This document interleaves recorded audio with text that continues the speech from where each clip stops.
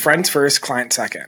I always try and just start a genuine relationship with people that I meet, and the friends that I've had for a long period of time. It's always friend first, kind of client or realtor relationships second. If you kind of come off like, hey, I'm a realtor, I want to do business with you, I just, that's all you really care about, then you come off as salesy, disingenuous, and probably someone that they don't want to work with. Welcome back, Real Estate Rockstars. I am Shelby Johnson, and I'm here with Connor Anderson, who is a solo agent out of Grand Rapids, Michigan. Been an agent for 3.5 years, but not always from Grand Rapids. So interested to dive into how you built your business from the ground up. But in the past 12 months, Connor's closed 32 deals and just under $9 million in volume. He specializes in working with first-time home buyers and investors. And also, I just like you as a person, Connor. We've been friends since 2019 now. So welcome to the show. Thank you so much for having me, Shelby. I'm excited. Woo, woo. Yeah, me too. Okay, Connor. So let's build some context here. Did you were born and you just, the first words out of your mouth were, I want to be a real estate agent? Or how did real estate come to be in your life? Yeah, it's a really good question. So no, those were not the first words out of my mouth. It was probably pizza or something like that. But I've always had an interest in real estate, always had an interest in real estate investing. And that led me down the path of, just kind of learning about real estate investing. That led to me getting a job at Bigger Pockets. But eventually I decided to get my real estate license as well, just to kind of do it on the side, help myself buy property, help friends buy property as well. And never actually set out to become a full-time real estate agent. It just kind of happened because I was having a lot of success with it and decided to just jump into it full force. So it was never actually a goal of mine to become an agent or a successful agent. It happened and I'm pretty good at it. I feel like that's a very common theme. It's like people don't decide when they're two. They're just like, well, this happened and it's working. So, but where were you before Grand Rapids and why did you end up moving there? Yep. So I'm originally from Lansing, Michigan. Then I was in Denver, Colorado for a couple of years and decided just to move to Grand Rapids after my time in Denver because I knew it was a cool city. I had a handful of friends there and I just knew that I'd have a great time living here. And also, being with the investor mindset, knowing that it's a great market to invest in. So I just really decided that, hey, that's where I'm going to be and that's where I'm going to build my life and build my business. Quick question on the investing stuff real quick is what made it a good market to invest in? So the reason it's a great market to invest in is honestly just the price to rent ratio. The prices here in Grand Rapids, the average sales price is about $380, and that's below the average sales price for the U.S. as a whole. And also the rent is an area where you can find properties that still generally hit the 1% rule. And obviously that's just kind of a basic rule of thumb. But it's a market that's continuing to grow at a rapid pace. It's kind of a secondary market. About 1 million or so people live in the general Grand Rapids metro area. And there's a lot of people that are moving from different areas of the country to Grand Rapids because of the different employers in the area, and then also just the affordability that Grand Rapids offers people. Makes sense. Okay. Yeah. So price to rent ratio, 1% rule-ish. Generally, price point is lower than the U.S. as a whole. Okay, I'm sold. That makes sense. So you leave Denver and you're going to Grand Rapids and you are like, I got my license in hand. Yep. I'm going to do this. How did you begin building your business? Yeah. So the first thing I did was actually partner with a already very successful real estate agent who was well connected and well versed in real estate here in Grand Rapids. That agent, his name is Daryl Matthews. He had probably 3 or 4 years of experience underneath his belt, and I was his what we call the associate agent. So I did lots of cold calling for him. I set a lot of appointments for him. I did a lot of showings for him, and in return, got a portion of all the deals that I brought to the table. but more importantly, learn from someone who had been doing it at extremely high level for a long period of time and was able to learn from his success, learn from his mistakes, and just really hit the ground running as an agent. So you opted for the mentorship route, probably in exchange for, pieces of the commission, where, because, Yep. there's a lot of agents like starting out who they're trying to make that decision. It's like, do I keep all of whatever I can make, or do I go for less and get more experience? And, so it makes sense. Yeah. And I tell a lot of people that they want to get into being a realtor who don't have any experience. It's like, hey, start out either on a team or start out being mentored by someone and partner with someone who has the experience, because, call it 50% of a commission is better than 100% of no commission. And I did probably about 20 or so transactions with him that first year, where if I didn't partner with him, I probably would have done 3. So it was very, very beneficial, one, financially, and two, just learning from someone who's been there and done that. Yeah, makes sense. 20-year one, not too shabby. So that first year you did cold calls for him, you did these showings for him, and you were getting the reps, and you're learning the business, and you're learning the market. And so did you stay with him just for 12 months, or what did the transition look like from time with him to solo agent life? Yeah, I did that for about 12 months, and it was a great experience, learned a ton, but felt confident that I could, jump out on my own and have just as successful as a business, if not even better, on my own, because I could focus my efforts where I thought would be most beneficial. And honestly, those efforts I don't spend a ton, if any, time cold calling anymore, but really focusing on, the people that I've built in my network and kind of some other different lead sources that I use to have, a constant deal flow coming in. Yeah. So where do you now focus your efforts that you find to be most beneficial? Yep. So my business is basically 50-50 between working with real estate investors and then working with friends and family buying and selling their primary residence. So for the investor clients that I get, there's kind of two things that I do. One, purchasing leads from biggerpockets.com. Great lead source. I don't know the exact stats on the conversion, but I do believe that they do much better than Zillow leads, realtor leads, or other things like that. And then, the other 50% is just, friends and family. Actually, sorry, let me backtrack. The other thing I do for real estate investors is I host a monthly meetup. That's a great lead source for me. Also gets to help educate a lot of different, people that are looking to get into real estate investing. And also it's kind of a monthly current client appreciation event, because about half the people that show up to my meetup are my past or current clients, and it helps them connect with other people that are doing the same thing in their area, while also kind of adding some legitimacy to me as an agent, because I have all these connections that they can also benefit from. So those are the two things I do for the investor clients: is the meetup and Bigger Pockets. I'm a huge fan of the meetups. I feel like it's an interesting drip campaign.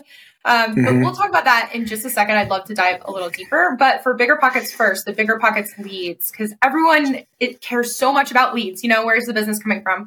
So if that lead source is working well for you, do you know how much monthly does it cost for those leads? Yeah, so it's basically, I think it differs market to market, but I pay $1,000 and that gets me 25 leads. And once, and those leads don't come all at once, it's, 2, 3, 4 a week. And then once I hit the 25 leads for that $1,000 package, I just, re-up for another 1,000. Generally, I think I probably have to re-up the package 4 to 5 times a year. Real quick, before we get back to the episode, 2 things I wanted to share. First, thank you so much for tuning in week after week. It really means the world to all of us. Second, we feel like we're just getting started. If you enjoy what we do here, please follow us on this app, share an episode, or give us a quick review. I promise we're working hard behind the scenes to make this show as good as possible now and into the future. Thanks, guys. Back to the show. Okay, gotcha. So $1,000 gets you 25 leads, and Mm-hmm. not positive on the conversion rate, but high enough so that you continue doing it. And Yeah. with It's that, probably like roughly 10%, I'd say. It could be higher if I did a better job of, drip campaigns and systems and stuff like that, but I'd say it's roughly 10%. okay, gotcha. And of those investor leads, are those like house hackers, like primary residents, quote unquote investors, or are they like the ones who are like, I want the $30,000 house in the hood, man? Yeah, it's a mix. I would say it is a lot of house hackers, which honestly are some of my favorite clients. Love them. And then there are, out of state investors that I get a lot of as well. People from, Denver, California, North Carolina, some of the, like maybe the more expensive markets who want to invest in a market like Grand Rapids because of the great metrics that we do have here. But yeah, then I do get a lot of kind of people saying like, hey, I have $5,000. I work a landscaping business under the table and I want to start burning houses. And I'm like, well, good luck. Yeah, you're like, oh, that's cute. Yeah, I remember, when I was selling a bunch of investor deals, the first couple years that I was in the game, in North Carolina, there's this thing called the due diligence fee, which is the non-refundable deposit. And I remember people like freaking out over the idea of having to put like $258 towards like due diligence. And I'm like, yeah, if we're really, really concerned about that amount of money, like we have bigger problems. Yes, exactly. Yeah. Okay. So we got the bigger pockets leads coming in. You got somewhere between $1,000 and $4,000 going into that annually for that lead source. And then let's talk about the meetup. So you do the meet. What's it called? It's called 616 Real Estate Investors Meetup. 616 is our area code here. Okay, gotcha. 616 Real Estate Investors Meetup. And you do it once a month. And how are you marketing for the event? Yep. So I market the event 3 different ways. One, just on meetup.com. 2, Bigger Pockets has a section for local real estate investors meetup. And then the third thing is just sending out email and text blasts to everyone in my database that I've kind of like marked as an investor, and market it that way. And we don't get crazy turnout. I'd say anywhere between like 10 to 20 people every single month, but I kind of like it a little bit more intimate. There are other ways I could market it, such as like on Facebook, creating a Facebook group and stuff like that. But honestly, kind of find that the ways that I'm doing it currently kind of keep a lot of like maybe the riffraff or like the tire kickers from coming to the event. So I kind of like the way that I've been doing it. Yeah, I love just meetups in general because it's like the perfect opportunity for you to get excited about something for your business that's not salesy. Because, no one likes to feel like they're selling. But if you're like, hey, I'm doing this free opportunity to hang out, and I don't know if you guys have beers out of like drink a beer, learn something, and it's just, even if there's only 10 people who show up every month, how many more are seeing that and remembering you for real estate every single month? Yeah, exactly. And we don't have any sort of agenda at the meetup. I'm not doing a presentation. I once had a lender kind of come in who he owns probably about like 200 or so rental properties. He did a short little speak, but it's really just no agenda, just kind of people helping each other out. Listeners are probably thinking, I don't have the money for a venue. How do you afford to pay for? Or the question is, do you pay or is it free? It really depends. We've done a handful of different venues, but I think the most I've ever had to pay was like $200 to rent the space for 2 hours. And we've done it at coffee shops. We've done it at different breweries. We even had it at a Beat-Ups one time that just had like an open patio that they kind of sectioned off for us. So there's really no cost associated with it, and people buy their own beverages. So it's pretty cheap, and if not free. Ours, they buy their own beverages too. People are like, oh, do you like cover the tab? I'm like, no. Absolutely not. No. Okay. So we got your lead sources. We got the Bigger Pockets, paid lead source. We've got the meetups, but you also mentioned friends, family, and follow-up are kind of like your, so what, in regard to follow-up, everyone hears it, you got to follow up with people. What like sets you apart? Why are you the follow-up guy? I don't think there's really any secret to it. It's just putting it either in your calendar or any sort of CRM to follow up with people. I'd say generally every 2 to 3 months. And when I say follow up with people, I'm not a huge fan of just calling and checking in with them. I actually like to have real relationships with these people. So the people that are kind of like my friends that I don't see on a daily, weekly, monthly basis, but are people that I want to stay in touch with because I know that they're going to need to buy a house, sell a house, or I just want to actually like have a good relationship with them. I, touch base with them every 2 to 3 months, and I set up a time to actually get together with them. And usually it's doing the hobbies that I enjoy, like golf. Just yesterday, I went golfing with a friend of mine who I met on a ski trip this past winter. He was really cool. We kind of hit it off. He mentioned that, hey, I need to sell my house in 6 to 8 months after my wife and I get married. We're going to be looking at buying another house. So I've been intentionally meeting up with him every 2 to 3 months to play golf or grab a beer or grab a coffee or lunch or anything like that. So that's what I do with my follow-up, is just kind of put it in the CRM or the calendar and touch base with the people that I don't see on a regular basis, and intentionally get together. It's smart. And it's smart that you're using your hobbies as a way to, like, you want to ski anyway. You want to play golf anyway. So you might as well invite someone who not only do you like and you care about authentically, but also has the potential of being business down the road. Also love this because there's probably no better way to build like core advocates, which is one of my favorite things, because people talk about like sphere of influence all the time. Like, talk to your sphere. That is cool. But having people within your sphere who are your core advocates, who like that guy who you took playing golf, like he probably is at the point where if someone else talks about real estate, he's willing to go out on a limb and stick his neck out to be like, no, Connor is the man. You have to use him. And that referral, that core advocate speaking on your behalf, is way more powerful than you trying to sell yourself. Yeah, absolutely. No, that's exactly why I do it. And it's just fun. And that's also generally like how I try and build my sphere of influence as well, because I'm not from the city that I work in. I do have some friends that have moved here.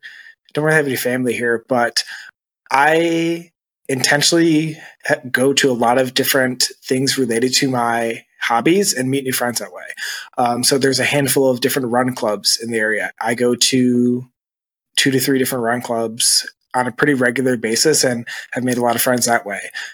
Golf. Yeah, like I said, I love golf. I'm in a golf league. I have met a number of people through my golf league or actually just different outings and have done real estate with them, and we'll do real estate with their friends as well. So that's what I really encourage people to do. Is there's a lot of different like young professional meetup groups out there.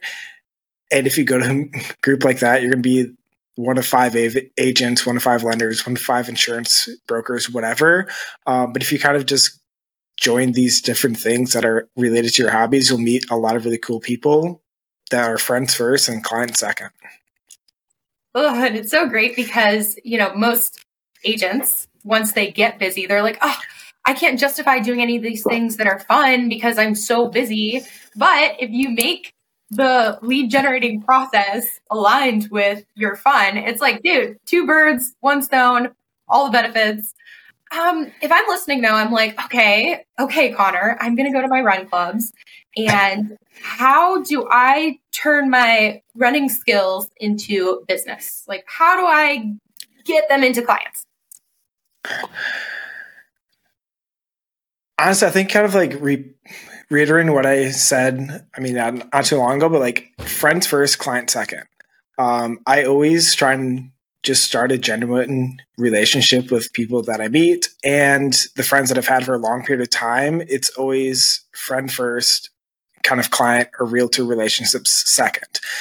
If you kind of come off like, hey, I'm a realtor, I want to do business with you, I just, that's all you really care about, then you come off as salesy, disingenuous, and probably someone that you that they don't want to work with. So I am never really pressure oriented with any of these relationships that I meet. Whether it's skiing, golfing, at the run club, whatever. So I think that's just a good way. And then, getting their information is always super powerful. And it doesn't have to be, hey, I need your phone number, I need your email, I need your address. Get someone's phone number, get their Instagram, add them on Facebook, whatever, and just kind of interact with them in a friendly, easy way, just like a normal human being would with their other friends and family. They'll turn into potential clients.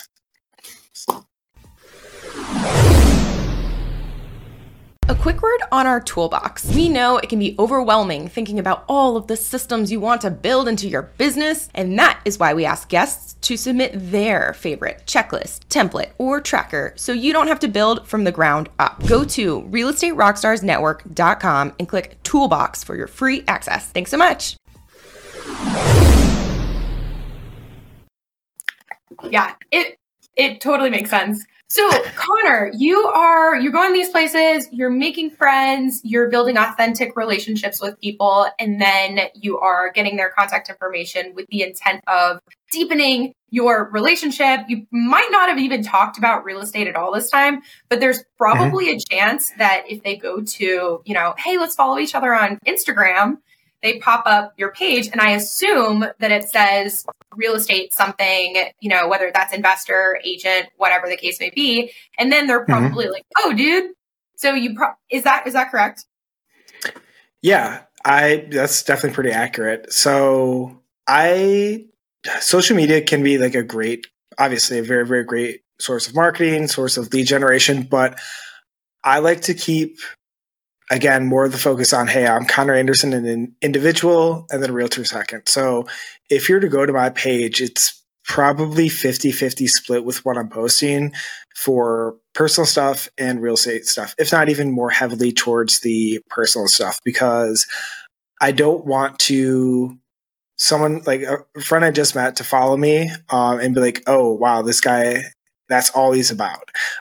Because again, it can kind of come off as salesy or disingenuous or like, hey, he's just a realtor, he doesn't have a personality or interest outside of that. So that's kind of like a huge intentional thing that I do is keep it pretty 50-50 balance of like, hey, here's me going out to dinner with friends, or here's me, having a beer at the golf course. But then also, hey, here's a property that I just sold. Here's a client that has gone under contract on something. And keeping a nice balance between, hey, I'm Connor Anderson, an individual, compared to, hey, I'm just a realtor. Okay, we got the lead sources. We understand the very subtle, very low-key psychological sales process we got here. And so when they're finally ready after being friends with you for 8 months, that's another cool thing that you're doing though. It's like, I think one of the reasons why agents get so pushy, gross salesy is because they're desperate. It's like, oh, I can't eat next month. I'm like, but yeah, if you play the long game, if you're able to play the long game and commit to the fact that you don't have to help this guy buy or sell or whatever now, you can commit to an 8-month extension or longer, then it makes you more attractive in the eyes of the client because you're not desperate.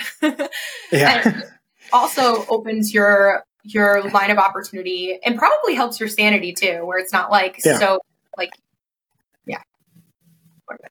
Okay, so at this point, we went through all of that process. So once you have this client, let's talk about through your sales process. If you work with first-time home buyers a lot, I'm a first-time home buyer, Connor. Hi, I would like to buy a house. Perfect. Well, let's help you out with that, Shelby. So I actually have a fairly rigid process that I go through with first-time home buyers, or honestly any buyer, any seller. And what it helps me stay organized, but kind of set the stage of like, hey, these are the things that we need to do in order for you to actually buy a house. And also set the stage of like, we're going to focus on education up front and then actually try and find and buy you a house. So my process is pretty simple. It's just like, one, connect with them, learn a little bit more about their goals.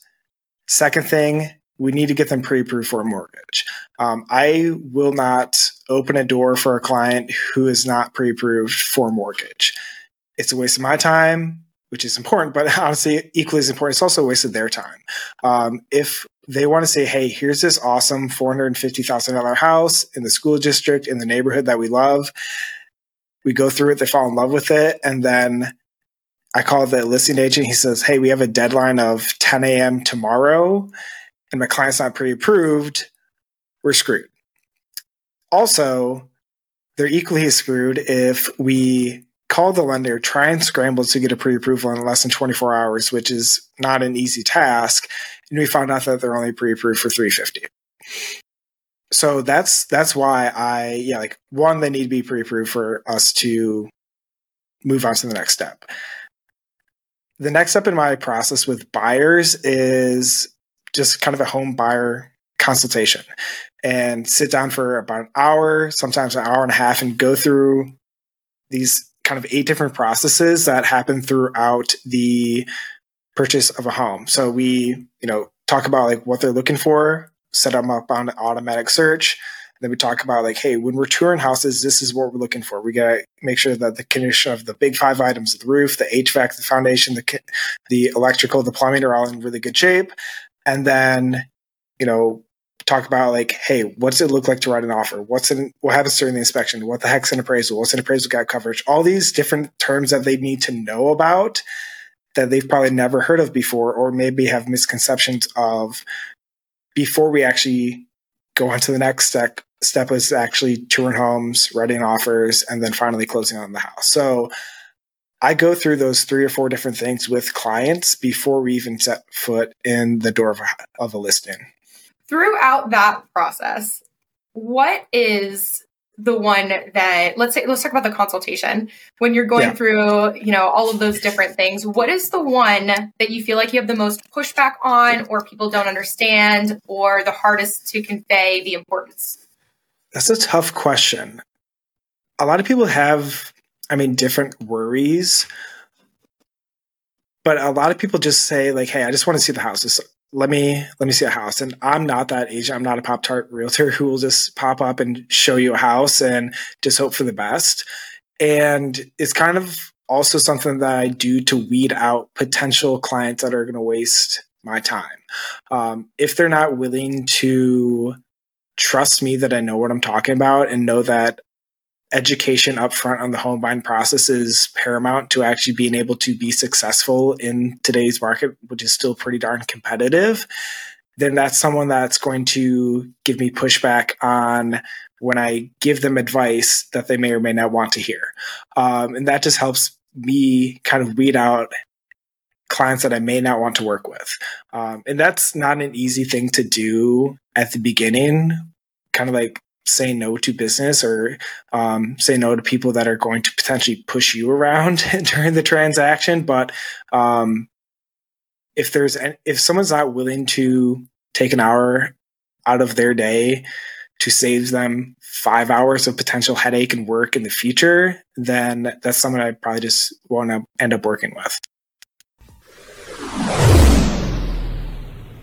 Real quick, as you likely know, the 2024 Real Estate Rockstars Mastermind is sold out. But if one of your preferred vendors is looking for marketing opportunities, we are looking for sponsors. We would love to get their name and business out to 80 highly motivated real estate agents from across the country. Know someone who'd be interested? Go to realestaterockstarsnetwork.com and shoot us a quick email for more information. Thanks so much. Back to the show.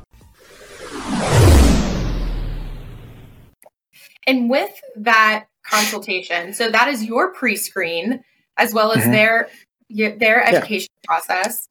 Let's say they meet your approval, they're going to be a good client, and you went out, you showed them homes, and now you're under contract, and the inspection came back. And the inspection has those issues that we talked about, the top 5 that they should be concerned about, in addition to some other, repairs on there. And now, Shelby, I'm your client and I'm freaking out. What do we do? There's a couple different ways of handling it. One, talk them through the actual issue, and I like to talk about things individually of like, hey, something that could pop up is like, hey, there's some double tapped breakers in the electrical box. Well, what is a double tap breaker? What concerns are around that? And what are some potential remedies to that situation? We can negotiate the seller to pay for the double tap breakers to be fixed by a licensed electrician, or we could ask for $500 worth of seller paid concessions, and we can hire an electrician that we know and trust to do that work ourselves.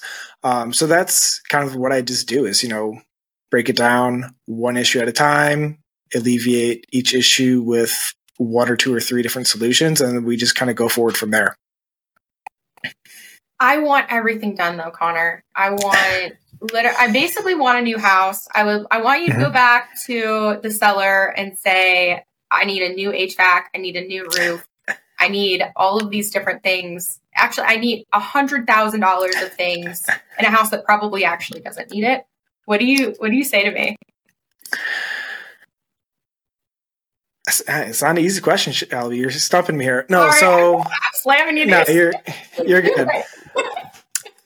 So there's two things that we can do. Is like one, like just set expectations. It is best to set up expectations up front of like, hey, we're going to get an inspection done on a property, and the vast majority of the homes built in this area are 1900 built, so they're 120 years old. There's going to be issues, and kind of explain to them that the issues in this house are probably no different than any other house in the general neighborhood that you're looking for. If you're looking at new construction, that's a completely different story. But, if you're expecting a perfect house that was built in 1900, that may not happen. So it's really, really important to set expectations up front of what is going to turn up in that inspection report. So when they do pop up, they're not terribly scared and they're, not ready to either get some seller paid concessions, have some repairs done, or even do repairs themselves after the time of close. But in a situation like what you're saying is like, hey, I didn't set up expectations up front and they're freaking out. They want $100,000 worth of work done. That may just not be the house for them. And, it's not a problem that's not the specific house for them. Just treat it as a learning experience of, hey, this is what we need to find in the next house. Because we're going to have to back out of this contract, get our earnest money deposit back, and go back to shopping homes that do fit their needs. Yeah, I totally agree with you. It's all about that managing expectations, especially if you are seeing old homes. But even if you're not, I remember, back in the day where if we had those initial conversations and they were super freaked out about like every little thing in the house, I'm like, have you considered new construction? Because if you want a new home, then we can talk about that. But if you're buying a resale home, it comes with resale types of quirks, Yeah. So, yeah, I think you handled it great. I know I'm not the best client you've ever had. That's okay. So, okay, right. You closed 32 transactions in the past 12 months. What pieces of leverage do you have in your business to help carry that load? I don't have a ton of leverage, but the one thing that I do leverage out is transaction coordinating. I am terrible with paperwork. I'm terrible at organization, and I would make the world's worst transaction coordinator. So I hire out transaction coordinating on all of my deals. I was actually I bought a property like 4 months ago. Just another multifamily rental property. And I was my own TC on that transaction. And as soon as we were done, I fired myself, called up my TC and said like, hey, thank you so much for what you do. If I did not have you, I would not be a real estate agent. That's the God's honest truth. If I had to do my own TC work, I'd be doing something else. Where'd you find her? I got pretty lucky. I didn't assume. Yes. No. Yeah. The other day I was like, yeah, where'd you find your assistant? Like her. And he's like, it's a dude. And I was like, so bad. I can't believe I assumed. So, but you did tell me. Okay. Where did you find your transaction coordinator? So Kelsey, shout out to Kelsey. She's great. But honestly, she just is a TC that is in my office that a lot of other agents use. So I was pretty lucky in that regards where I didn't have to really seek anyone out. But I do know that there are a lot of different resources out there for kind of virtual transaction coordinators or stuff like that. But any other agent who's looking to hire someone out, I'd probably just ask someone who's doing 30, 40, 50 deals, because I promise you that they have a TC that may be willing to work with you as well. Man, a good TC is worth every freaking penny too. And speaking of pennies, how much do you pay her by transaction, or is there a monthly retainer? What is your pay structure? It's just $325 per transaction. It just comes automatically out of, my commission goes to her. Yep, and worth every freaking penny. That always was something. Like when I first hired a transaction coordinator, it was $250 a transaction. And I was like, how are you doing so much work for, the commission is so much more than that. And I really do feel like a good TC freaking carries a lot of the way. Oh, yeah. Yeah, it's kind of nice. Realistically, once we're kind of like past an inspection period on a deal, I'm just in autopilot. My TC does all the work. I check in with the client, every 3, 4, 5 days, see how things are coming along, see if they have any questions. But anything that most of the emails that come from my title company, I just open up real quick, see that Kelsey handled it, and I just close it. The best. Yep. Okay, Connor, we asked guests to bring something for our toolbox. And I believe that you brought something. Did you bring something for the toolbox, Connor? I did. And it's not anything super exciting or sexy but it's something that my clients and friends and family absolutely love. So I did this very recently because about that time of year, but if you go to, I forget the name of the website, I gave it to you in the toolbox so you can share it with everyone, but they're fridge magnets that have all the football schedules for like the local professional football team, the local and the 2 local college teams. And it, they put it on their fridge, has my contact information, has my picture on it. But it's this simple piece of marketing that people absolutely love and are super duper excited about whenever they get it. So it's just kind of a nice friendly reminder that they check, every few days, like it's on their fridge that, hey, I'm a realtor, I can help you out. Your friends and family should also use me as well, but also something that people are super excited about when they get in the mail. I got a dozen or so texts this past week because I just sent them all out for this year of people just fired up that they got these in the mail and get to stick them on their fridge. So not the biggest tool, but it's super cool. Your face is looking at them every day. Perfect. Exactly. Yeah. And guys, if you have never checked out our toolbox, it is at realestaterockstarsnetwork.com. And then you can click the toolbox. All these tools are free for the guests. Upload. It's the best thing ever. So check it out. And Connor, looking ahead, what does the next couple years look like for you in your real estate business? Yeah. So for me, I've always wrestled with, hey, do I want to start a team or not? And I'm still kind of wrestling with that. I'm at a point where I do enough business where, hiring an admin, hiring buyer's agent, stuff like that would be really, really cool. But I do enjoy the hands-on aspect that I have with my clients. So it's not something that I'm willing to start yet. But also I miss some of the creativity and kind of hands-on nature that I don't have as much of anymore with being an agent and not actually working on a lot of different projects. So my goals for the next handful of years is to start getting into flipping homes because one, it will help me actually, be creative and work on some projects hands-on, even though I'm not going to be swinging a ton of hammers and stuff like that. But just kind of coming up with creative, designs for these homes I think will be fun. But also, I really like the aspect of just creating new places for people to live. Here in Kent County, where Grand Rapids is located, we are short 35,000 units of available housing for the demand that we need. That's basically projected. We're going to need 35,000 more units of housing for the next 5 years. And there's still tons of really, really crappy, dilapidated homes that, if I can buy those, fix them up, I can kind of be a small solution to the problem that we have here. So that's something I'm pretty excited about. And I'm going to be focusing some more time and effort on here in the next couple of years. Very cool. I'm excited to hear about that all unfold. And as you go into this venture, and also if anyone has referrals for Grand Rapids, Michigan, Connor, where should they send them? So best way to probably best way is probably just my Instagram, Connor T. Anderson, Connor spelled CONNOR. That's probably the best way to get a hold of me. Perfect. Last question, words of advice, tips, anything for new agents getting started out there?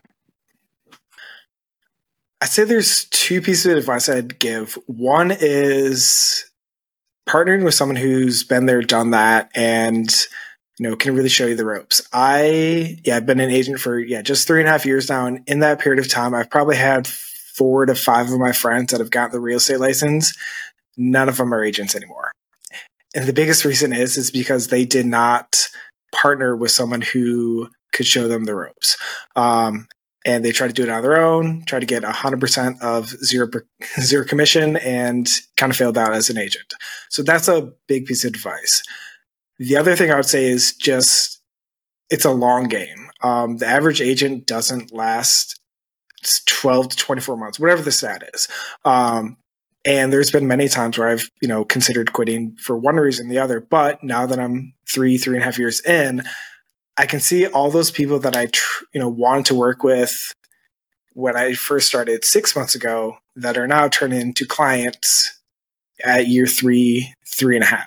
So it's really just sticking to it, not giving up. And if you don't quit, those people will start to come around and the business will really start to snowball from there. Great advice, both of those pieces. And guys, again, if you want to hang out with Connor or send him referrals, go to Connor T. Anderson on the gram. And listeners, if you want to hang out with me and the owner of the show, we are Erin Amugastegi and The Shelby Show on Instagram. So hit us up with feedback. We want to know how to improve, who you want to hear, what topics you want us to go deep on. And if you're an experienced investor, Erin is hosting an event in Austin this September. For more information, go to investordeepdive.com. And that is it for today. Connor, thank you so much for coming on the show. And Real Estate Rockstars, thanks for listening. This podcast is a part of the C-Suite Radio Network. For more top business podcasts, visit c-suiteradio.com.